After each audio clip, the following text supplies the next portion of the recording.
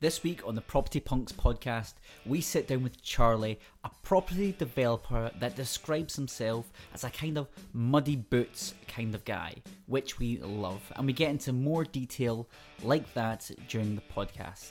He shares the highs and lows of working as a property developer, as well as sharing his tips, insight and knowledge into the industry that you'll be able to use yourself. And believe it or not, even though he claims that he is terrible at pub quizzes, he takes part in our property quiz and does very well. If you think you can beat Charlie, then try at home and write down your answers along with us. Hello punks, welcome to this episode of the Property Punks podcast. Today I am joined by Charlie, Managing Director of Edinburgh Construction, a complete design and build construction company that can take anyone's dream project from an idea all the way to a ready to move in home. Charlie, welcome to the podcast. Thank you very much for having me. I've been very impressed by your setup so far. It's turning out to be a good evening. Yeah, well, it's not just a one-man band situation, this. It's a proper production. See that. Now, when it comes to property building, designing and renovating, I feel like there are two types of people out there. Number one, you're the person who watches Homes Under the Hammer, is eager to give everything a go and happy to get their hands dirty into a project. Then there is number two, people who believe tackling a building project is too intimidating, believe they don't have the technical knowledge or experience, and try to keep arm's length away from any kind of renovation or building. Before Edinburgh Construction, what type would you say you were? I'm definitely, I think, what you'd call a muddy boots kind of guy. My background's construction, that's where all this came from. Left school a couple of months before I turned 16, fell into construction, loved it, and pursued quite a happy career in it at quite a young age. And yeah, got through my trade, got into project management, was really enjoying it. I thought this is for me. And back in 2018, a few circumstances happened. In hindsight, for the better. At the time, was a bit of a challenge, but I always wanted to start my own business, start my own company, construction firm, and that's now come into fruition with Edinburgh Construction. So we've been going since 2018. We're actually having our 4th birthday party on Friday. It's 4 years in, but it feels like 40 years. And yeah, I think we've come quite a long way from the muddy boot days. But in answer to your question, we're definitely a roll your sleeves up, hands-on type company. We're all construction people. We're mostly trade backgrounds, and we all love what we do. Essentially, it's a real passion project for us. Bro, I love how you started about quite humble beginnings about being an apprentice. You know, when I've spoken to some construction firms or hang out with contractors, the apprentice is always kind of the butt of all jokes. They're kind of the one that people tease and kind of, whilst it's a great experience, what was your sort of apprenticeship experience like? Exactly what you just described. I mean, it is what it is. You're not just learning a trade, you're learning who you are. And I think the people that you surround yourself with at that time in your life is completely influential as to who you become. And I'm incredibly grateful for the people that I got to surround myself around, and very fortunate to have learned under some fantastic people. So I think it's incredibly important. You can't take it too seriously. Yeah, apprentices are the butt of jokes, this, that and the other, but they play a fundamental part of the building process. Passing on trades and passing on skills is the future generations of our industry, and we can't underestimate that. So yeah, you can have fun, you've got to enjoy it. At the end of the day, whether you're the apprentice or you're at director level, you still get made fun of. You still get you're still the butt of jokes. It's all just part of the fun. You've got to enjoy it at the end of the day. And how did that feeling go from when you were working as a contractor to then taking the plunge into your own sort of business? What really motivated that? I was a terrible employee. I was the guy who was always, I know best, this is how I'm going to do it, blah, blah, blah, blah, blah.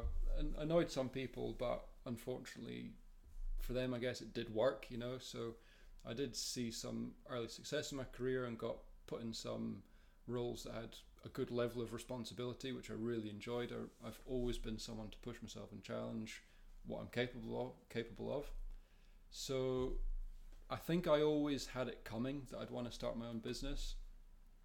And when it did actually come to it, it was a little bit of maybe the universe giving a prod and a push. You know, I was working for a company overseas. I left Scotland when I was early 20s, and had a few jobs, and then landed quite a good successful career in project management, client side project management. And it was going really well. I was really enjoying some of the projects I was getting into, but our clients were predominantly developers, and I was involved a lot in hotel developments, which were often developer backed, and the client would turn up on a three to 5 year program of works for all of 30 seconds. They'd rock up in their Bentley or their Rolls, they'll look around, they shake your hand, they get back in and drive off. And I thought, heck, I'm at the wrong end of this deal. So that I always had that play in the back of my mind, but at the same time I love being that, as I said before, that muddy boots kind of character. So I had it on the horizon that I'd start my own company, and then I had a funny story. I was working between India, New Zealand, Australia, and America, and to cut a long story short, there's a bit of a screw up with my paperwork, and I got booted out of the country that I was working in. The company I was working for kind of freaked out and what was going to happen, blah blah blah blah. But it was essentially my catalyst for going, you know what, now's the time. And I remember I was put back on a flight to London, and I arrived in Heathrow. You know, the background was this was completely unexpected. I had the job, had the house, had a good career, everything was made, really enjoying it, and then one issue, and I'm on a flight back to London. And I remember arriving in Heathrow at Greg's, of all places, taking a seat, having a cup of tea. And I don't know if your listeners are all UK based, but if they're not, Greg's is, you know, the epitome of a kind of humble cup of tea. Yeah, it's quite funny that you're contractors, because that's kind of like the first place to go. 6 in the morning. Greg's is the spot. Greg's is where it's at, you know. But I remember sitting down and thinking, God, you know, what am I going to do now? And it just came to me, now's the time. You've been thinking about starting your own business, so what better time than the present? And being the kind of character that thought everything was easy, I just launched straight in and very quickly learned how difficult it was. Made lots of mistakes, lots of hiccups along the way, but yeah, we're still going, and you know, I think we're on our way to building something that we're proud of. Mm-hmm. I love how you said like difficult. You said difficult there, like really with a lot of emphasis there. I know from previous experience, you know, businesses is not always like what it seems like on Dragon's Den, or what it looks like on YouTube, or on any of these sort of reality programs. What was the biggest challenge you faced in your business early doors? I mean, we were talking a little bit before we started recording. It's learning just to cope with stress and difficulties. I think a huge part of running a business, and again, I'm really early days in my career in this, so I've got a long learning curve ahead of me. But one thing that I've realized to date is it's consistency that counts, and there's no end to the amount of BS that gets thrown at you. It's just consistent, and it's your ability to just take it and get on, and take it and get on, and take it on, and you never know what's around the corner. And you know, start a construction company, you think, okay, I'll be out building houses and this, that, and the other. I've 99% of my time is sat behind a screen just dealing with rubbish, and I think it's just accepting that has been the biggest challenge. It's not glamorous, it's not fun all the time, but those moments where you have those breakthrough periods and you achieve some success, or you get over a goal or make an achievement that's been a real struggle, that satisfaction just completely counters all the rubbish that took you to get there. So it's very difficult, and I was very naive getting into all this. You know, I left New Zealand where I was working before, with a little bit of cash saved up. Thought I'll start a business, blah blah blah, and how naive was I? Just when you hire staff and you buy tools and equipment, and then the tax man comes, and then you've got this and that, and I had it in my head that I was going to get into property as well. So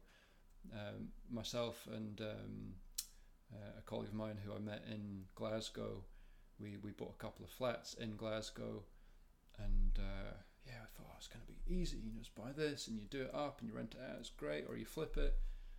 My God, could it be further from the truth? The things that come up and the challenges that gets thrown at you, and dealing with the people.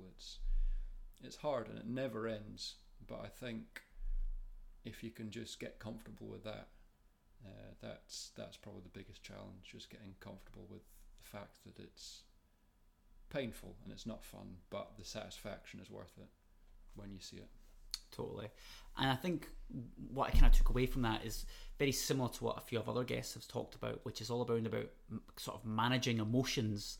Whilst you didn't directly say it, that was what I was immediately thinking about. If you're able to stay cool, calm and collected in the face of challenges, you're kind of on the right path to being successful within the industry. Because if you fall in love with something, get upset easily, don't have thick enough skin, that's when things can kind of spiral out of control. Definitely, you've got to balance yourself. I mean, you've got to enjoy it, obviously, but you can't let that carry you away.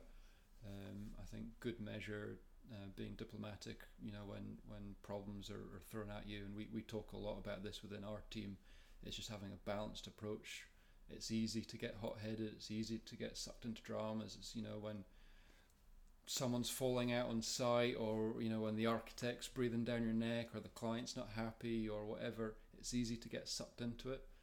But I think if you are the type of character that can take a breath, step back, look at the situation, try and manage the people, it can go a long way.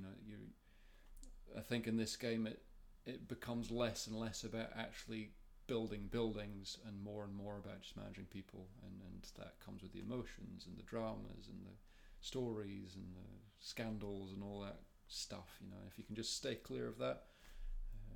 I think we were talking about this again before we started recording. It's the boring companies that I think do well. The ones that just have their systems, they just turn up, they do their bit, and they rinse and repeat. And that's what we're trying to implement as best as we can. So what I'm really curious about is, what does a post-pandemic dream home look like for your clients and homeowners? What are people requesting more? Is there any features? Is there any attributes of a property that people are really passionate about now after the pandemic? It's an interesting question. We're definitely seeing a trend for more rural properties. I think obviously with the introduction of the working from home or the hybrid model, people are realising that they don't need to sit in a traffic or commute or sit in a train to get into the city centre every day, and the money that they spend on a property in an urban environment is going to get them far less for their buck than if they're to go out of town. So definitely seeing a strong trajectory for people buying rural properties, somewhere with a larger garden. They can get more bang for buck, per square metre. That's been very, very obvious. I mean, who knows where all this is going? You know yourself, the property market's is nuts at the moment, and post-pandemic can be looked at in so many different ways. I mean, rising energy costs right now is a huge one. So we're also seeing a lot of interest in sustainable technologies. Alternative heating sources is a big one. Whether that's directly linked to the pandemic or not, I'm not sure, but it's certainly of a lot of interest. So for us, we're having to learn a lot very fast about these new technologies, heating sources, utility sources, water treatment systems, and I think slowly but surely the local authorities are also picking up on that. And as you know, we're having building regulations being looked at and new changes on the horizon. So a few different things, and I think over the pandemic as well, by design, with the self-isolation, a lot of people are spending a lot more time in their homes, And we've certainly had a few clients that I think have learned themselves exactly what they want because they're spending much more time in their home. So whereas before people might have been a bit more open to ideas or just open to more of the generic grand designs type themes, people are, I think, are understanding their own tastes a lot more and being a lot more specific with material choices, specifications, quality of product. Before paint was paint, now I want this specific type of paint and it's got to come from this company, and etc., etc. So I think it is changing a lot. I mean, we're a very young company and we're still learning, but when I speak to the guys who have been in the game a lot longer than I have, they're saying the same thing. There's definitely a change in people's taste and what people are expecting, and we've just got to adapt and go with that. Brilliant, and I would completely agree with you that, and I would describe it as that it's always going to change. You'll see things like old school contractors and builders say, "Oh, this was something that we talked about in the 80s, or this was something we talked about in the 90s," so it will come round again. But yeah, it was interesting your feedback there on sustainability, because I do know that's a really hot button topic at the moment. What I was going to ask you is, at Edinburgh Construction, would you be able to sort of describe and sort of summarise the sort of building process that you'd go through from a client, from idea to the finished product? Would you be able to just talk us through what that actually looks like? To be honest with you, there's no common denominator as such. We tackle a few areas of the industry, so we do our own developments where we might buy land or buy property and build new homes ourselves. That's becoming a larger part of the business, where the process is us identifying where there's certain demands or certain shortages of housing stock in specific communities, and us trying to find ways to make that happen. So that's very much internally driven. But then the flip side of that is our contracting side of the business, which is, it could be anything. We had one recently, I won't name any names, whereby a client designed their kitchen based on a particular painting that they loved. There's nothing to do with the kitchen and the painting, but it was extremely abstract. It was all about colours and materials, so it really can be anything. But I suppose our job is really to sit and listen, try and understand what's needed, what's required, and that's across the board, whether we are working for a client or whether it's one of our own developments. We're trying to understand what is needed. There's no point in doing something that's your own ideas just because you like it. You've got to see what's needed from the client or from the community, and then it after that, it depends on what stage of the journey the client's at. Sometimes they've already got an architect, an engineer, a whole design team appointed. Sometimes they phone us up and go, right, I want to build a house, but I've got no idea where to start. And it's just about, again, us sitting down, us understanding what stage of the journey that they're at. If they've got a design team, we'll quickly establish communications, plug ourselves into the process so far, offer input if it's necessary. If not, we'll just adopt the builders. We'll just do as we're told. And then, as soon as you get into the build process, I guess it's a lot more common. Once we've got drawings issued and we understand the design, it's just a case of getting on with it. Obviously there's changes. Clients come on site, they want things different. It's one thing looking at a drawing compared to seeing it in the flesh. So you do still have to retain a certain amount of flexibility and working with the clients in that sense. But yeah, everybody's different, and that's the challenge, but also the enjoyment. If it was boring, everybody doing it. And I think with Edinburgh Construction as well, that's the market sector that we focus on. We tend not to do the kind of large house bashing type contracts. We are more bespoke.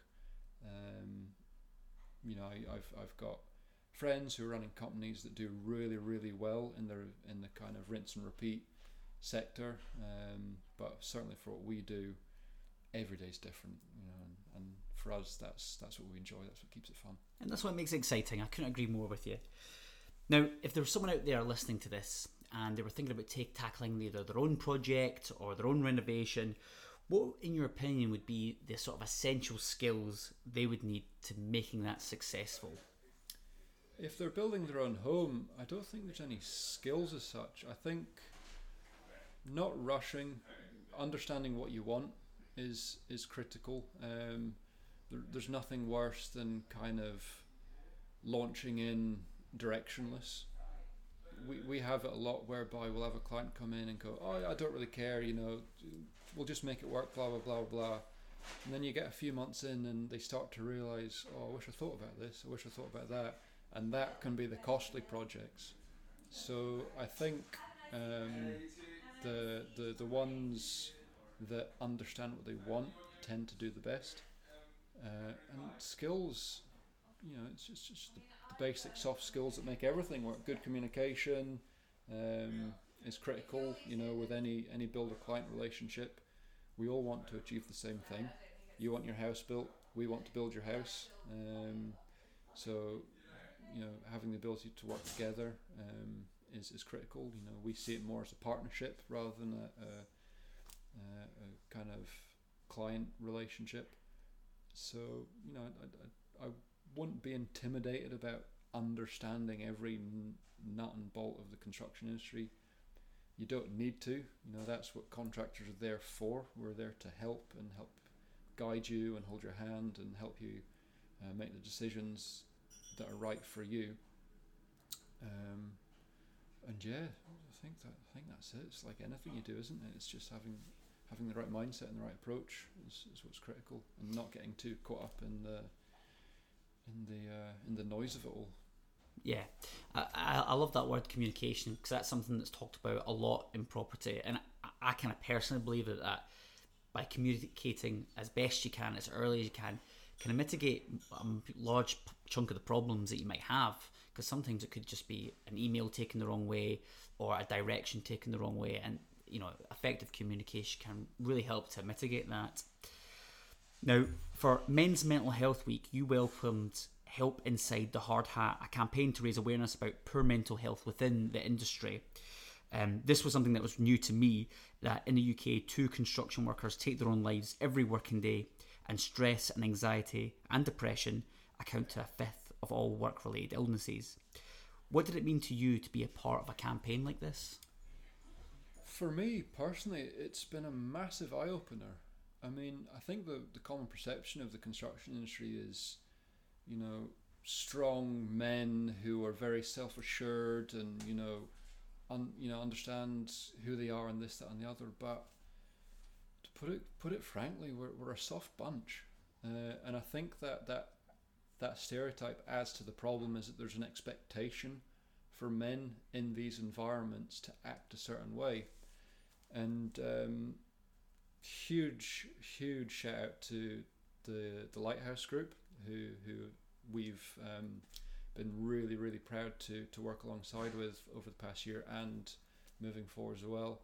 They came up to one of our sites just a couple of weeks ago and did a talk to the guys about mental health, and it's amazing when you start to go down the rabbit hole just how many people this touches.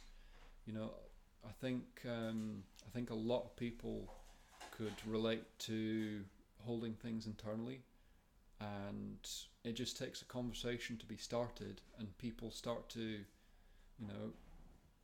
tell their stories about things that they've been through and things that they've felt and things that they've understood. And some of the stories that have came out is gut-wrenching, and the statistics that you mentioned only reinforces that. So the Lighthouse Group are doing some fantastic things to bring awareness to the conversation, to make it less of a taboo.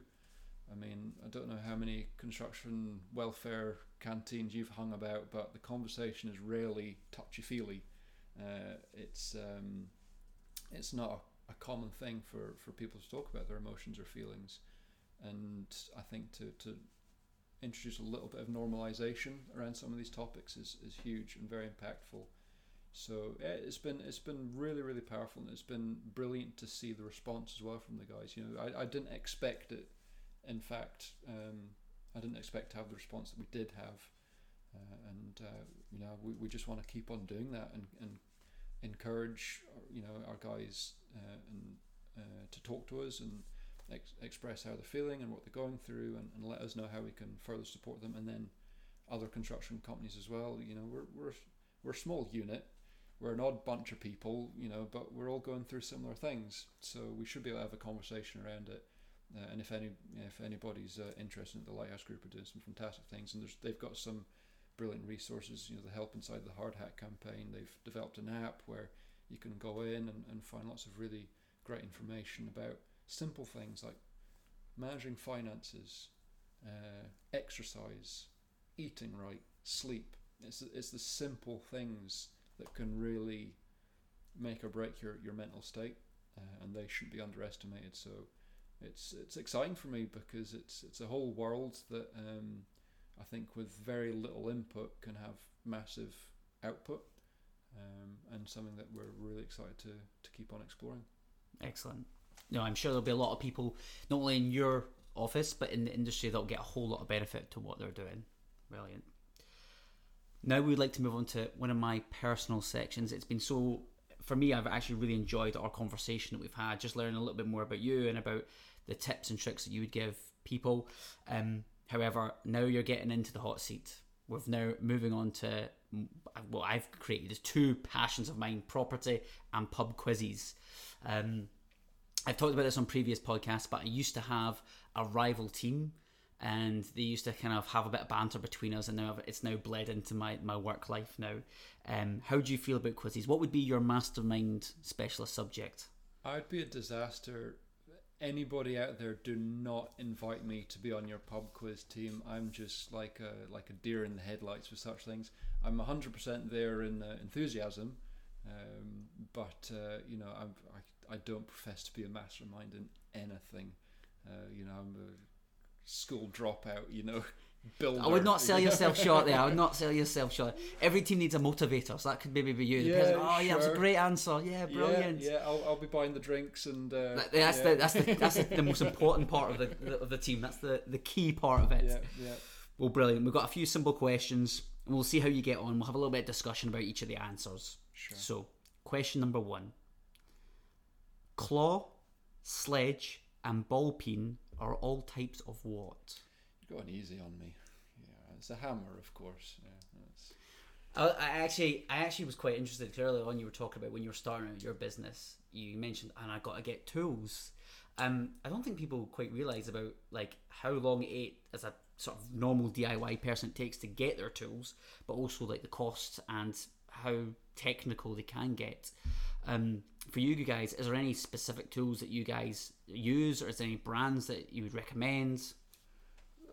It's a personal thing. I mean, for us, when I started Edinburgh Construction, I guess I had big plans, so it's a little bit different from, for example, someone making the decision to go self-employed. But I was kind of ramping up to build a fully fledged construction firm, so the costs were flattening, absolutely flattening. These things are not cheap, and particular brands, something good. You don't have to go for the Rolls Royce. Everybody's different. I can name a few names, but I'll just get given crap for it. I've got my personal favourites, but different tool types. Call on different brands as well. But just, I think a common thing to say is just to invest in good quality. There's nothing worse than a rubbish piece of gear, and for what we do as well, we're buying equipment it's not for me personally, it's for the team. So I need to be comfortable that everybody that uses that tool is going to be comfortable using it. And not to forget, these are tools that can chop off digits and chop off limbs, so something that can be pulled out of the store and anybody can quickly and comfortably use. So there's lots of brands available. I'm not going to get into which is the best, because that's a whole other podcast that we could have. But yeah, quality. Don't skimp on cost. I'd definitely say that. I think that's good advice. Question number 2: Where would you find a party wall? Party wall, it's not as fun as it sounds, but party, short for partition, is the wall separating two properties. Excellent. See, you're on a roll. See, you could make this pub quiz. Well, I think you're easing me in. Yeah, you're easing me in. But it's an interesting conversation because, as I'm sure you know, it's there's party wall regulations. You know, it's something that's very important when in the design phase. You know, with acoustics and fire safety. You know, and obviously in recent years we've had some tragedies with fire safety in design. So. There's lots of considerations to go into a simple wall. Mm-hmm. Totally. Question number 3. A waterproof material that keeps moisture out of a house is called a what? So there's a few different things that could be. Okay. So if it's to keep moisture out, it could be tanking, it could be a membrane, it could be a damp-proof membrane. I think I could be wrong here, but the definition of membrane is it lets water vapor out but doesn't let water in, or something along those lines. So if it's purely to keep water out, I'd say tanking, but I could be wrong. I have here flashing. Flashing keeps water out, around windows and other apertures, You're on such a good roll. I'm having to look at my answers here, make sure that you're not like cheating and looking at my answers. That's the first time we did it in person, so I anticipate that would be an element. The reason why I kind of picked that question is because, you know, you kind of talked about it, about not necessarily being the glamorous side. Yes, of course, putting in stunning kitchens, putting in a glorious bathroom, you know, yes, that's the fun and exciting part of it, but flashing might be that thing that people might not necessarily think of, or even any of the ones that you talked about there. Is that something people will be intimidated by, or is that the point where they get a contractor in to sort of advise? People shouldn't have to worry about such things. That's why you hire professionals. You know, that's what design teams are for. You know, flashings are one of thousands of components that goes into building a house. I mean, to answer your question, what keeps moisture out is pretty much everything that you see on the outside of a building keeps moisture out. It's one of the functions of a building. But if someone's wanting to build a house, do they need to know what flashing is? No. You know, you just need to understand the basics of a house or a building, whatever type of space it is, has to meet certain criteria, and there's a whole host of thought and design process that goes into that, but you certainly don't need to know the nuts and bolts. Bro. Question number 4. Slab, basement and crawl space are all types of what? Well, floors, I guess, would be a primitive answer. I mean, you know, a crawl space relates to a solum.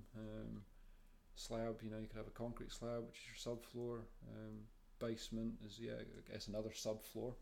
So. It kind of on the right line. So what I've got here is foundation. Yeah, they'd fall in, I suppose so, yeah. Mm-hmm. Question number 5.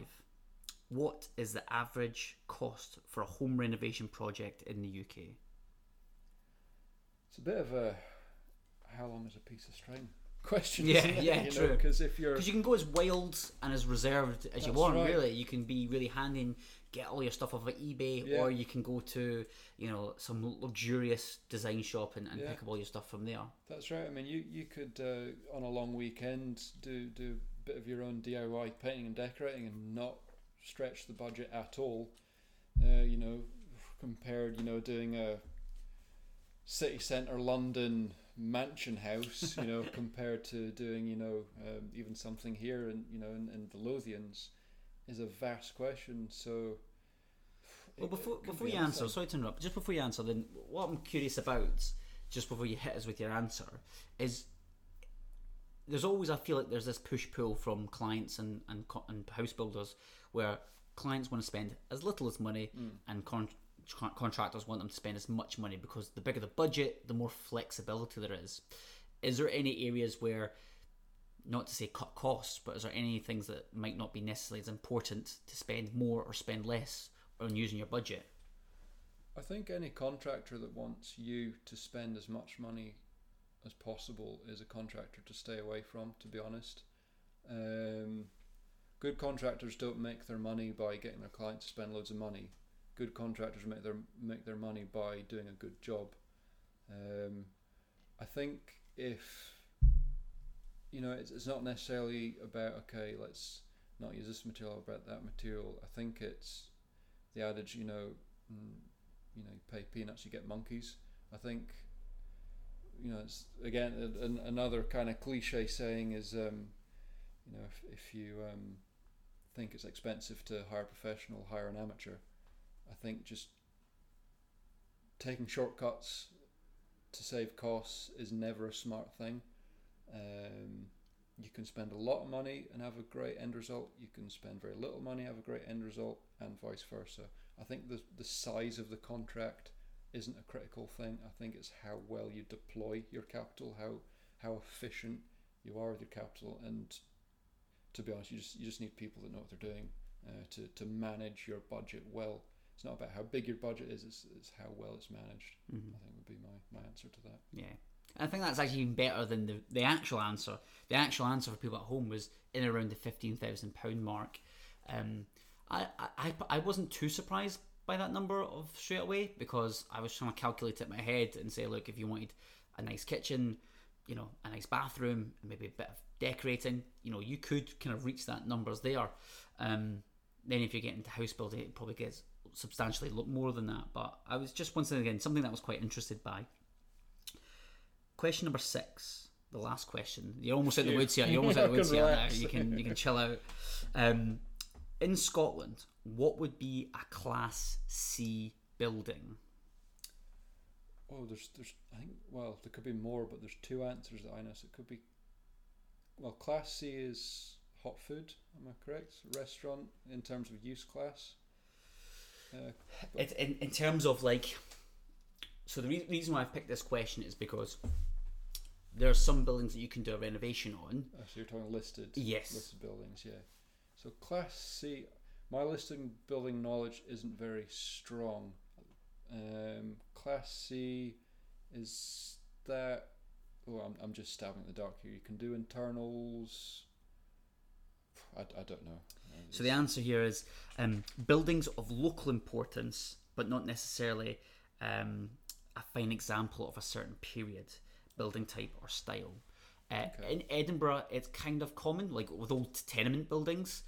Some of them might be a Class C, or I'm trying to think of any other examples. Sometimes you buy like old country manors or cottages; they might be a Class C, and it might restrict how much developing you can do of that particular building. I don't know. I know you talked a little bit about doing your kind of own development. Have you ever kind of touched on, I suppose maybe, have you had to do anything with Class C buildings or buildings that had any restrictions on them? Oh yeah, we've worked on Category A and Category B. I don't think I've worked on a Category C. That's why I was quite curious. We've in conservation areas as well. Where you need to get prior approval by the local authorities for external material choices and the likes. As you just pointed out, Edinburgh is a great example of that. But yeah, Class C I didn't have fresh off the top of my head. It's not something that I've paid too much attention to. But yeah, we've done Class A. Unfortunately, that's a real piece of work. Oh my god! Talking in terms of your last question, that's when things get expensive.